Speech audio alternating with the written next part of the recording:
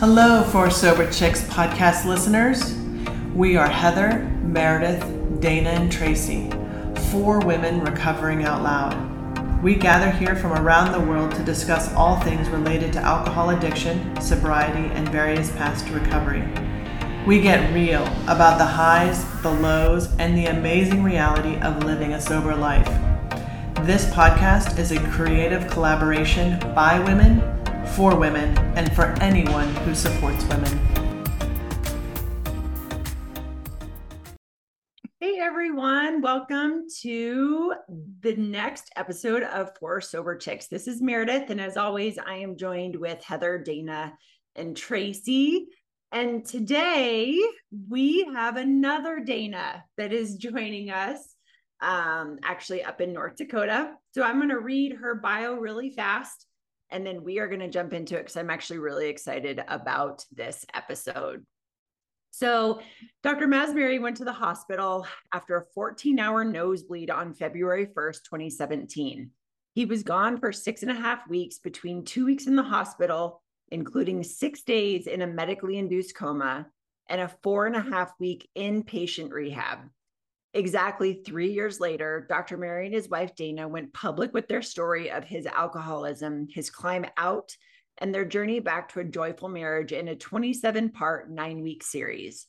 They were stunned by the outpouring of support and people who wrote to say they too lived this life. In July of 2020, they knew they had more to talk about, and they launched Daily Dose of Dr. Mary and DD. It opened up all kinds of new doors, conversations, and opportunities, and lived out their mission to openly share their experiences with addiction so others feel less alone. So that last part I love. I feel like that's one of the core foundations of what we do here is we want to break the stigma and not have people left to suffer in silence. So I think that that's absolutely amazing. We did give obviously the brief story, but if you want to dive into it, we would love to hear what you have. Well, thanks for having me on. This is exciting. A 5-part conversation around addiction, I think is just to sort of piggyback on what you said, does such an extraordinary thing, because the thing that I didn't realize living through this was just the insidious nature of isolation and shame. That's a wicked combination. And what I think is so unbelievable about it is I've yet to meet someone who didn't wholeheartedly buy into that wicked combination. And it just consumes everybody who subscribes to it. So I'm really happy to be here with you and to be trying to kick that combination to the curb, because there really is no place for it, I think, in anybody's life. So I think it's probably important for you and your audience to know that I grew up apparently in Candyland. I just never had any exposure or experience with alcohol. I was 13, I think, the very first time I even ever saw a can of beer, and it was at a wedding being drunk by an adult. Alcohol was just not a thing in my household. It wasn't something that was talked against. It just was not a thing. Like, we didn't fly to Mars. We didn't drink. No, we didn't fly to Mars. We didn't do things. And so it was just not an issue. So I met my husband on September 11th, 2001. And we were together almost 7 years before we got married. My son was 5.5 when we met. He was 12 when we got married, and we never lived together in that time. So when I met Maz, he's Irish and grew up in England. And he told me very early on that he drank 1 whiskey a night, which to my 28-year-old self kind of felt like a lot of alcohol. But I just remember thinking, well, he's Irish. Somehow the Irish get a pass, which is kind of bizarre. And it's probably fine. I mean, he has a PhD. He's incredibly bright. He had a good job. Must be fine. Okay, so fast forward, we get married in 2008. And almost immediately, it's pretty clear to me, he might have 1 glass for whiskey every night, but he's drinking more than 1 whiskey. But again, he's high functioning. And I, at that point, and really until he went into the hospital almost 7 years later, I bought into what Hollywood told me an alcoholic was, which was somebody who crashed their car, got DUIs, lost their job. And Maz had none of that happen. So I was uncomfortable with how much he was drinking, which got progressively much, much worse. Towards the end, he was drinking in the mornings, straight up whiskey at 6 a.m. And I didn't know this until we started talking through it on our own show. He was drinking a fifth of Jim Beam a day. So that helps explain where all the money went. But he functioned outside of the house and fell apart inside of the house. So I used to jokingly say it was like I had an infant in my household, because we would sit down to watch a movie, and before the opening credits were over, he'd be, I thought, asleep. Now I know he was passed out. And he would sleep for 20 minutes and then be up for an hour and sleep for 4 hours. And one time we drove to Door County in Wisconsin, which is 10 hours away. And he was asleep before we got out of the driveway. And he woke up when I woke him up in Wisconsin. So it was just, I think we had a very typical alcohol experience in my house. I just didn't know that it was typical, because not only did it not fit what Hollywood told me an alcoholic was, but I was telling no one. And so because I knew nothing and I wasn't talking about it, I just had no idea what was going wrong. And I'm a fixer. And so I just kept thinking I could fix him. I could say the right thing. I could do the right thing, which would snap him out of this, because I didn't understand that he was no longer making this choice. This choice had been made for him by alcohol, and he was no longer in control of it. So that's probably the, extended narrative to the pieces that you read. I could go on and on. I don't need to go on and on.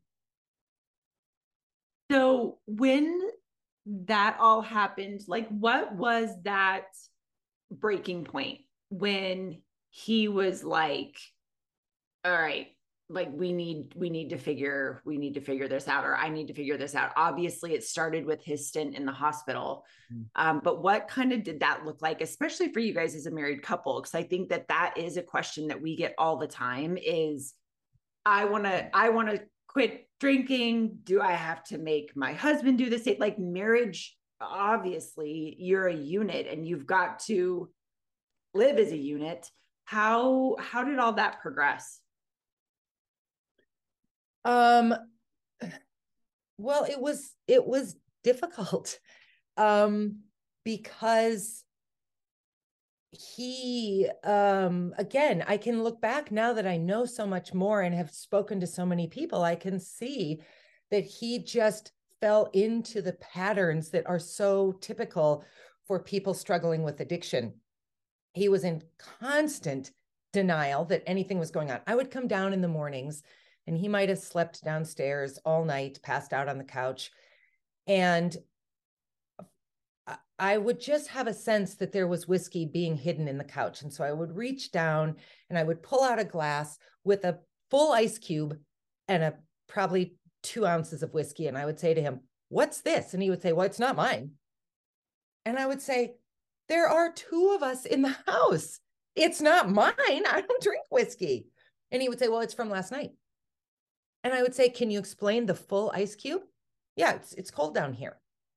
He always had an answer, and it was an answer that I couldn't refute. First of all, he's a scientist, so he could sometimes sort of give me some kind of scientific thing that I could not respond to. So while I knew he was lying, I couldn't prove he was lying. And so then I started to feel crazy in my own mind. All the time crazy. And while it's always important for me to say that there was never physical abuse or anything of that nature to my son or me. I mean, my son was out of the house by the time we got to the end of it, but there was certainly neglect. There was certainly occasionally verbal abuse. I think one thing that I did was I really tried to push him to a breaking point because I felt like if I could just get him mad enough, he would snap out of it. Or maybe I thought if I could get him mad enough and he hit me, it would give me the courage I needed to leave. I don't know that for certain, but I think that that's possible, that that's what I was trying to do. Because of course, if I had left without that, I would have had to tell people why I was leaving. And I could not figure out how to talk about that. And he never laid a hand on me, never. And I pushed as hard as I could. I'm not saying I never put a hand on him. I went twice. I just took all my frustration out on him. Luckily, I'm apparently a terrible fighter, so I didn't do any damage. But it was really hard because I knew I wasn't crazy, but I constantly felt crazy. He knew something was wrong, but he wouldn't address it, couldn't address it. And so we were living in the same house in not just parallel lives, but I would say lives that were going in exactly the opposite direction. And it was terrible. It was heartbreaking. I had married an incredibly smart, dynamic, compassionate, funny, engaging man. And I was left these years later with just a lump of a kind of useless human being. And it was just a terrible situation to be in, and one I did not have any idea how to get out of. Wow, Dayna, I can relate so much with your story. My mother was an active, active addict until she died, and I just wanted her. So she gaslighted me and my sisters, everybody in the family. I thought I was crazy, but I knew something was wrong, and I just never. She would never admit it. She would never. Just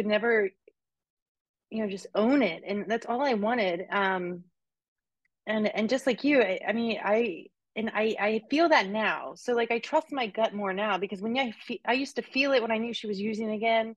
I'd maybe bring it up, and then she would say, no, I'm not. But I just knew, right? But they're just deny. And I do think that's why I recover so out loud, why it's so important for me to say, okay, I am an alcoholic. This is what I do to stay sober, because I want that for my daughter, for my family. I want to justify. I want them to know I'm owning it. I'm taking responsibility, because it never happened to me with my mom. So I can I totally get that and understand that. I'm interested though, because you open it up talking about isolation and shame.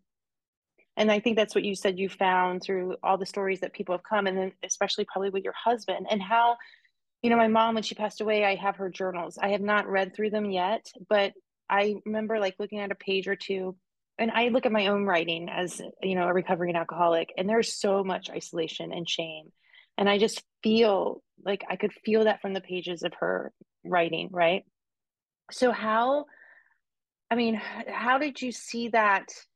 That obviously was happening, and you're here married, living under the same roof, with someone. I don't know if you can just explain like a little bit about what it was like, and then how it is like now. So now that he's recovered, and he's, how has that changed, that picture?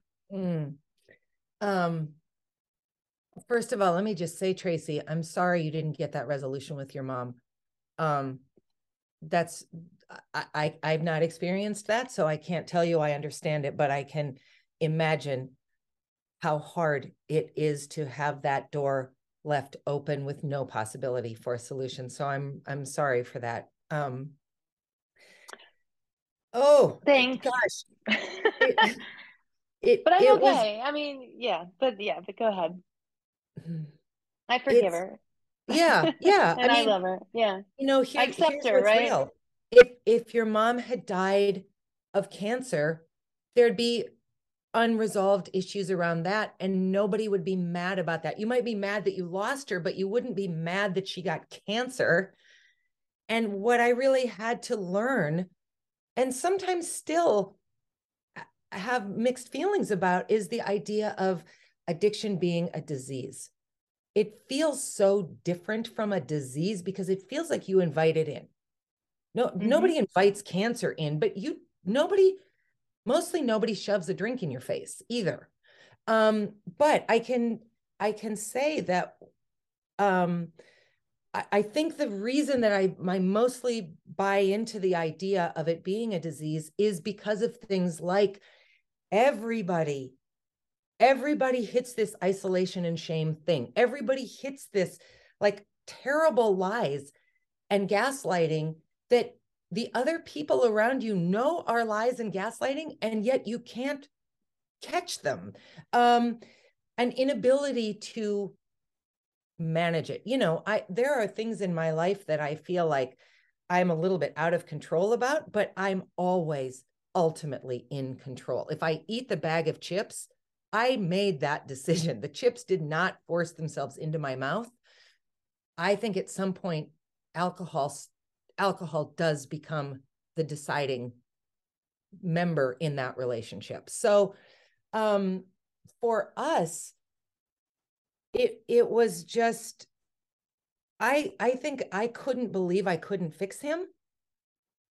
And he couldn't believe that he was where he was.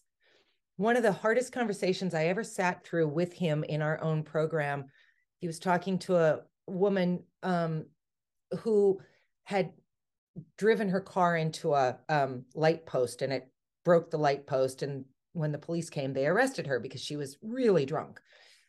And she said something, and his response was, I felt exactly the same way.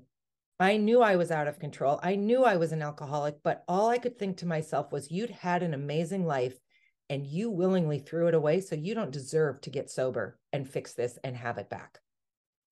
And if you see the video of this conversation, you see me look over at him in incredulousness, because he denied that he was an alcoholic for all those years. So I didn't really know he knew. And B, there's a level of, so because your ship was sinking and I was a ship nearby attached to you, you decided I had to sink too. And that was really heartbreaking and infuriating, because my child was in this environment and I brought this into my home. It's not like he's my child's biological father. He's the man I invited into our lives and trusted my most precious possession with. And thankfully today they have this extraordinary relationship. But boy, a lot of years were really garbage. And so there's just, I think, the layers of anger and sadness and disbelief and shame and fear and all of the emotions continue on, even when things get good, because I'm here to say recovery in the truest sense of the word is 100% possible. I never imagined a relationship like the one that we have today. Never. When we were great at the beginning, we were at 50% of what we are now. I don't know another relationship I think is as fabulous as mine. Doesn't mean there aren't any. I'm just telling you, I don't look around and say, oh, I wish we had that. No, I wish we had what we have, because we have it. It's incredible. The transparency, the openness, the honesty, the accountability, the joy, the laughter, the intellectual challenging, all of that is all present. And just such a gift. And I do think that's possible for anybody working through this, but it's not easy. And partly it's not easy. And I did not know this until Maz was about to leave inpatient rehab and move to what I jokingly call daycare, just daytime rehab for a while. Part of that contingency was we had to go to 4 therapy sessions, marriage therapy sessions. And what I learned in the first meeting, which was so incredible, the therapist sat down and he drew us a 3-legged stool. And he said, couples who are in trouble have 3 legs to their stool. One couple, or one partner, 2 partner, and then whatever one of you is focusing on. could be golf, gambling, sex, alcohol, drugs, doesn't matter. Does not matter what it is. When that becomes more important than your partner, your three-legged stool is out of balance. So he turned to Maz and he said, Maz, what's the third leg of your stool? And Maz said, alcohol. And I looked at him and I thought, you're damn right it is. And then he turned to me and he said, and what's the third leg of yours? And I had that like, because I had been so perfect and so, I'd been such a good person and stayed with this very broken man. I didn't have a third leg. And then all of a sudden, like a waterfall, it washed over me. And I realized, of course, I'd had a third leg. The third leg of my stool was my son. And as soon as I uttered that out loud, it neutralized everything. It didn't fix everything, but it neutralized it, because no longer was I here and Maz was here, up and down, or was I fixed and he was broken, or was I the good one and he was the bad one. We were utterly equal. We both brought something else to the table, and it drove us the wrong direction. And I can't tell you if Maz started drinking more because I was so fixated on Quinn, or if I became more fixated on Quinn because Maz drank more. And ultimately, we've decided it doesn't matter. But as soon as I realized I had things to work on, I had changes to make, I had brought problems to the relationship, I had participated passively in this fall into full-blown alcoholism, I could no longer, A, be judgmental, or B, assume that I didn't have things to work on. And that was utterly transformational for us. I do not believe any relationship can recover unless you are both willing to look at what you did to get to the point you were at to try to make your way back. I just don't believe that's possible. That's huge, Dayna. Absolutely. And there's so much that I'm unpacking in my brain right now because of your story, that I've lived on both sides. I've lived your story and I've lived mine as an, substance use disorder person. So like when I hear you talking about how much, like, the whole mad enough that you just wanted to make him snap out of it or hit you or whatever. I went through the same thing with my ex-husband, because my ex-husband drank and was an alcoholic, and it was like all I wanted to do was, just cheat on me, just do something that I can leave this relationship with something other than he drinks too much, because I didn't feel like it was enough to leave the marriage. And then when he actually did have an affair, I didn't leave. He quit drinking. We went to therapy. I wish they would have used this whole stool analogy, because we were so focused on him and his issues and what he brought to the marriage versus what I was bringing in and my baggage and what I was dealing with. And I didn't even think of that until you said it. And it's, I've been thinking in the back of my mind, of course, there were things that, a marriage doesn't go bad just because of one person. There's other things that are brought to the table that make it, come apart. And I applaud you for staying and sticking it out and understanding that there was your side as well. Obviously my first marriage did not make it, because we didn't feel that. We didn't understand that there was actually a fourth leg on the stool. And then I think of the flip side of my marriage now, and he has 3 kids, and I come in and I am like sitting here thinking, oh my God, did I destroy their lives because I was the one who was drinking too much? And thankfully I have a very good relationship with all 3 of them now. But yeah, man, your story speaks so much to all of that. And to be able to step out and do this 9-part series, and then also to have your daily dose. And I would love for you to speak about your daily dose, because I think it is such a wonderful thing, and that it's still out there. And I know that you don't do it anymore, but it's still out there for everybody to listen to and to watch. So if you could maybe speak to that a little bit, I'd love that part. Sure. So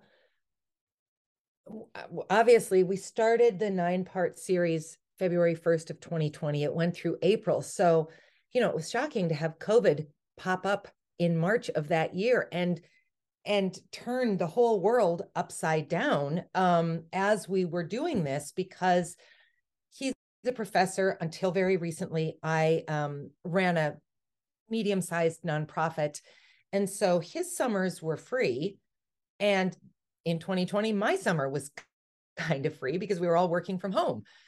So it won't shock anyone to learn that I'm an actor by training and a performer and a public speaker and all those kinds of things. And I really hesitated to take that 9-part series any further, in part because people who know me know that about me. And I didn't want people to think that I was trying to benefit from his addiction and our journey. That felt really yucky to me.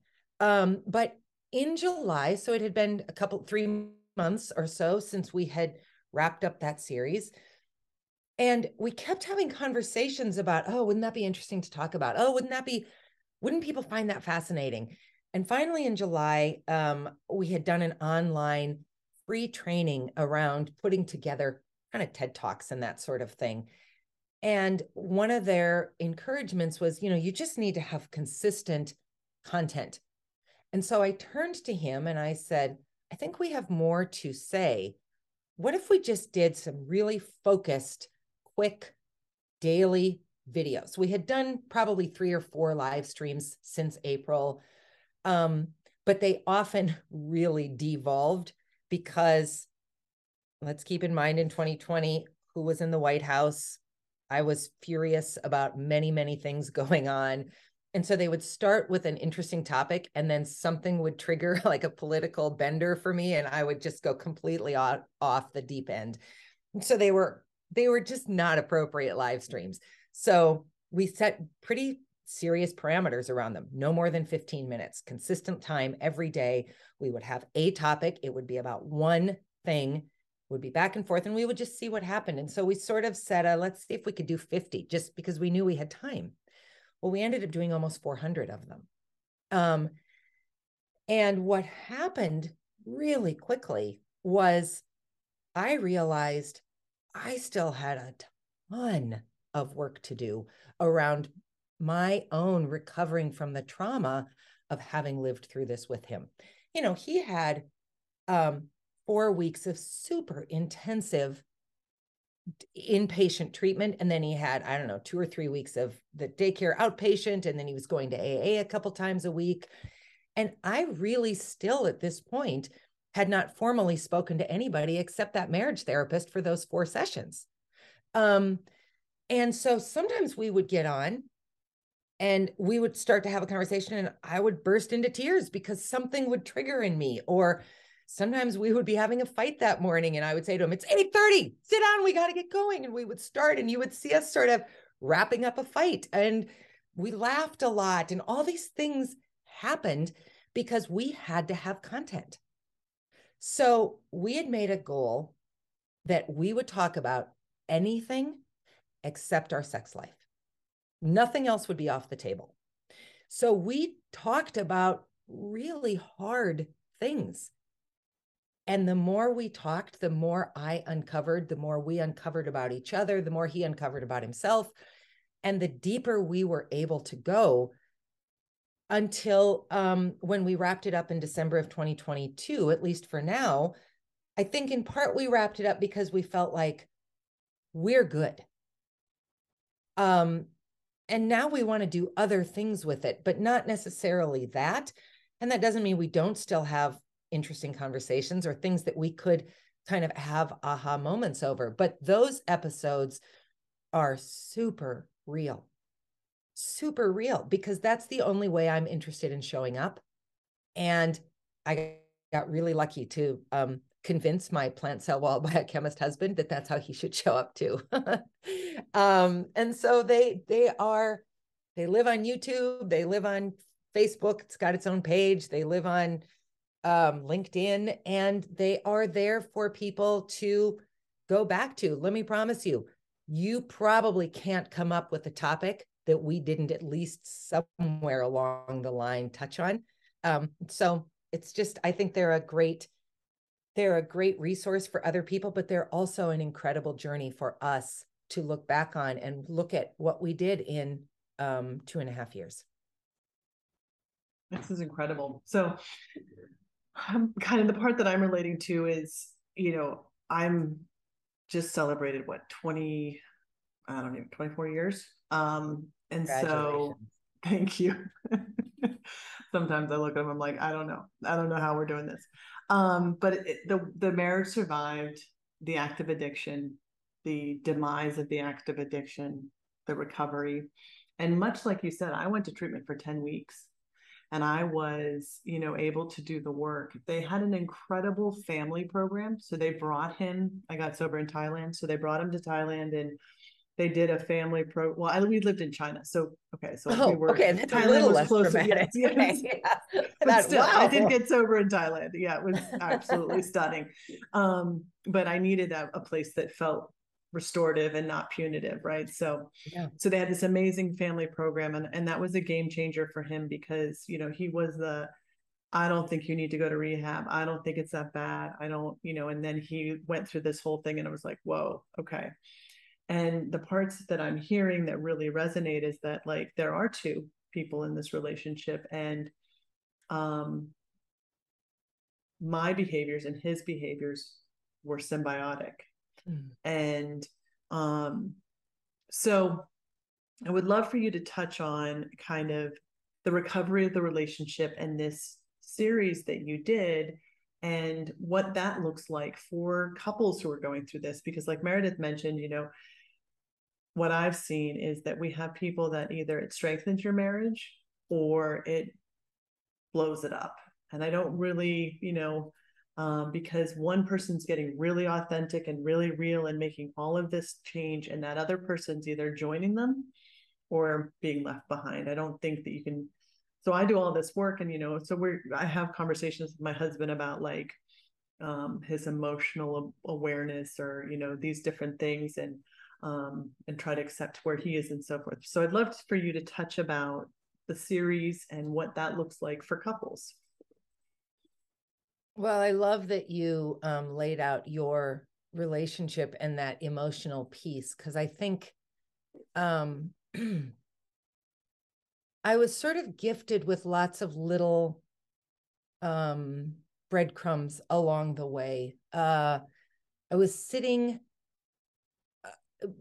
during visiting hours while he was in rehab, kind of early on. So it might have been beginning of week 2. And certainly I don't want to gloss over the fact that I really went through all of the emotions. It's not like he woke up from his medically induced coma, was finally sober, and I thought, oh, fantastic, now it's all fixed. It wasn't fixed by any stretch of the imagination. Him, me, us, nothing. It wasn't fixed when he came home. It just, each of these steps took us further down the path. But I was sitting waiting for him to come in, and I was at a long table, and a youngish guy, late 20s, early 30s, was there.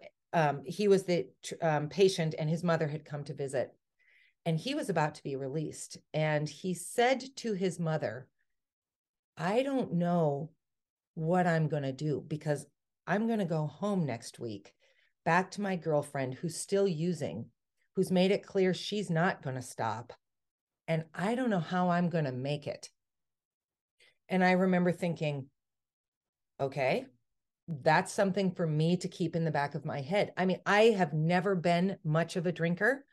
I drank more towards the end of Maz's addiction, just in an effort to have any connection with him. But alcohol is not really a thing in my life. I can take it or leave it, mostly leave it.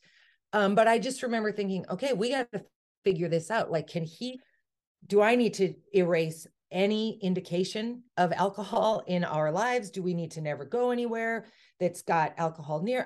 I just didn't really know. So that was a breadcrumb. When he was in the hospital, I was outside. A social worker had come to see him and asked if I would step out. And I was listening to a patient in another room, and a nurse was with him. and he was probably in his 70s. And he was waiting to be released. And the nurse said, who should we call to pick you up? And he said, call my son. So she called his son and, she, hi, can you come and pick up your dad? Oh, you're busy.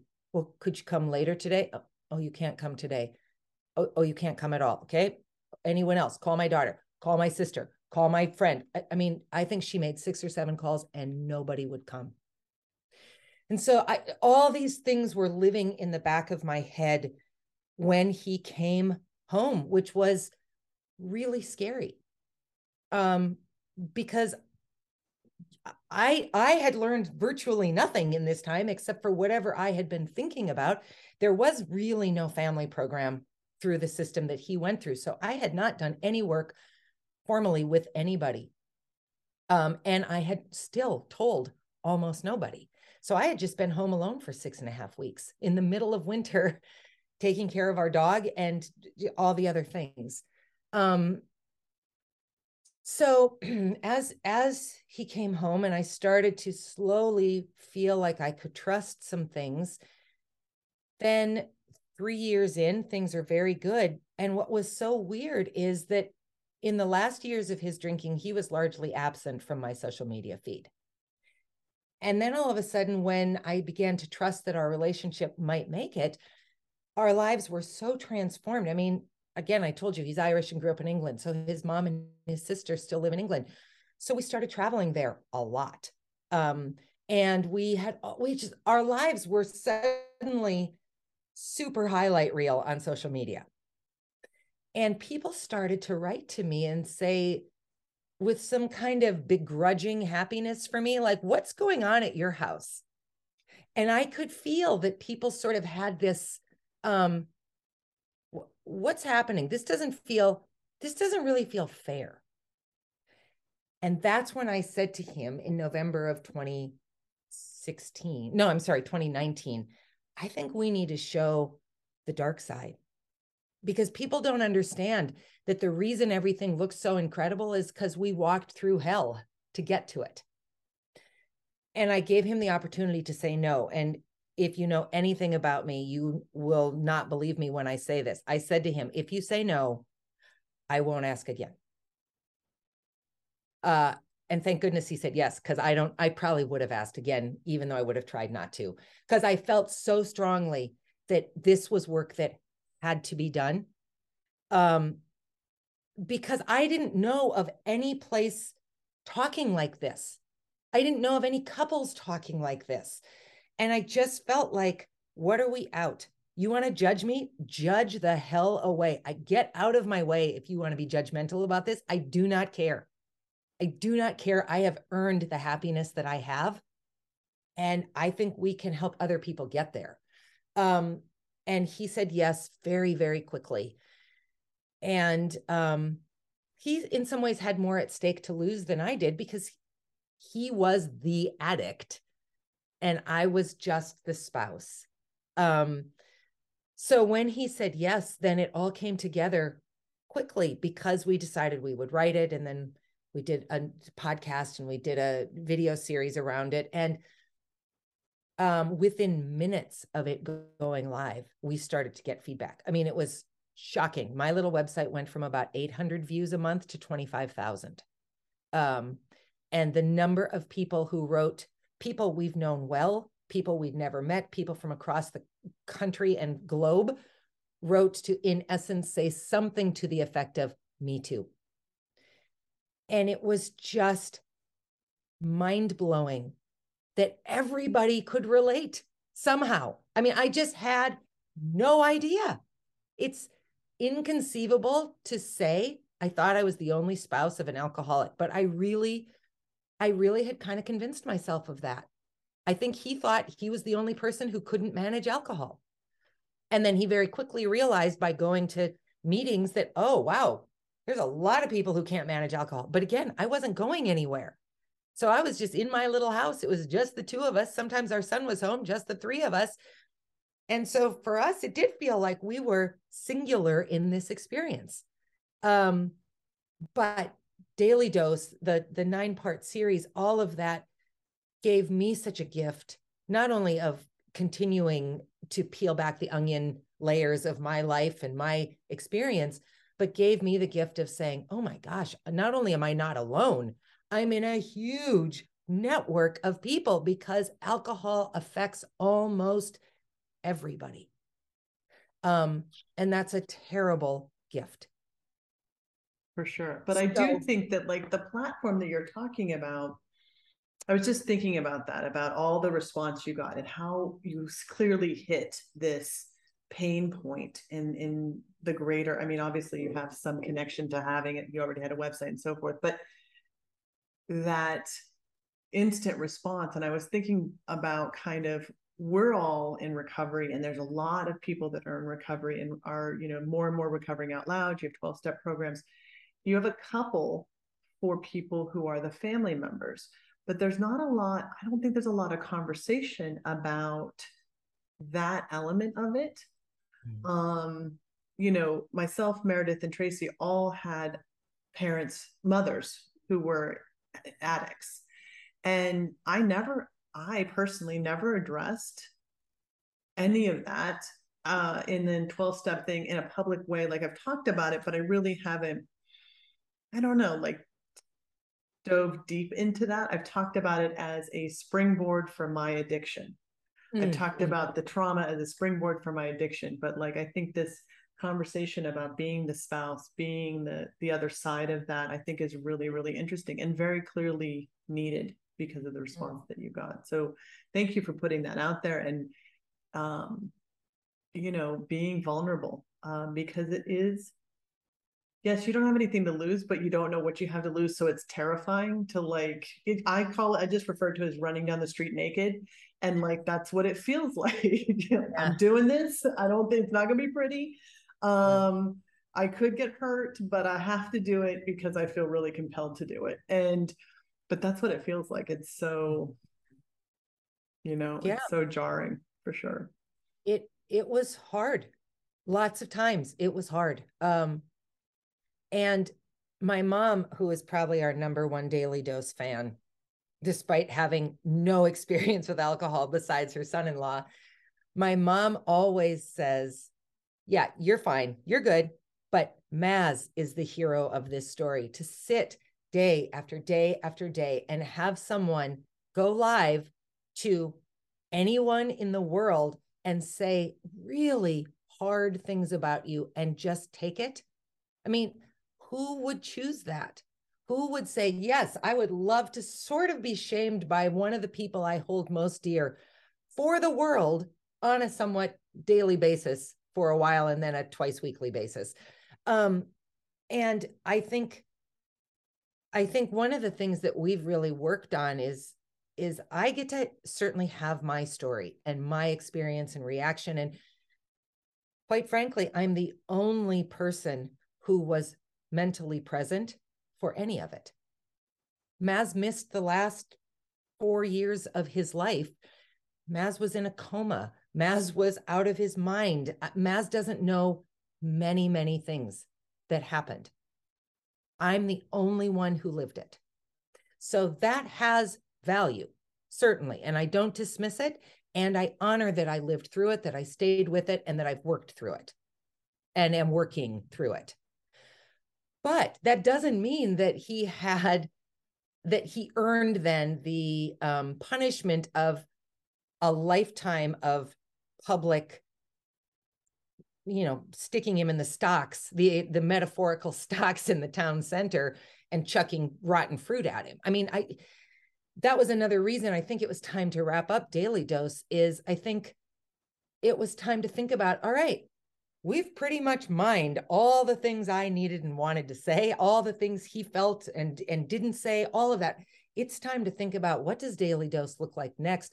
How do we more actively help couples who are on the other side of addiction? Because we are very clear that we're not in a place to help people who are moving into that initial stage of getting sober. We don't have any training. We're, you know, I'm an arts activist, actor, public speaker. He's a science professor. So we don't pretend that we can do what a rehab center can do. But we do know that we can be super useful to couples who have a little bit of sobriety or sober curiosity or whatever under their belts and want to figure out, well, what's next for us? We made it through that hurdle. What's the next step? That's really what we're interested in now, so that it's less about, and then you did this, and then you didn't do this. That period is really done for us. But the work lives on for other people who need to go through that piece of the journey, because it's vitally important, I think, that as the person who was present and aware for it, I get to say, and then you did this to me, and then this is how I felt, and this is what happened, because he doesn't know.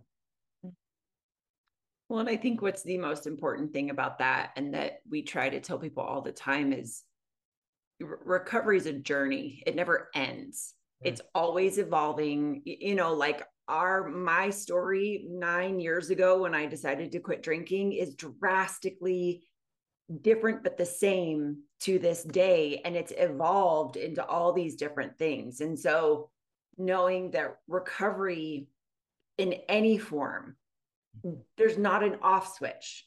You continue to live out your recovery for the rest of your life. And so I feel wherever that takes you guys and wherever that evolves, I mean, I think that it's drastically needed. I think, you know, just being vocal about the majority of the downs and a lot of the ups is drastically needed. That's what people need to hear. They have been so in tune with people's highlight reels that just shove them deeper and deeper and deeper into isolation, shame, depression, the whole nine. And it's weird that the bad stories are what can be a light to other people. But they, again, still, so many people think that it's just them.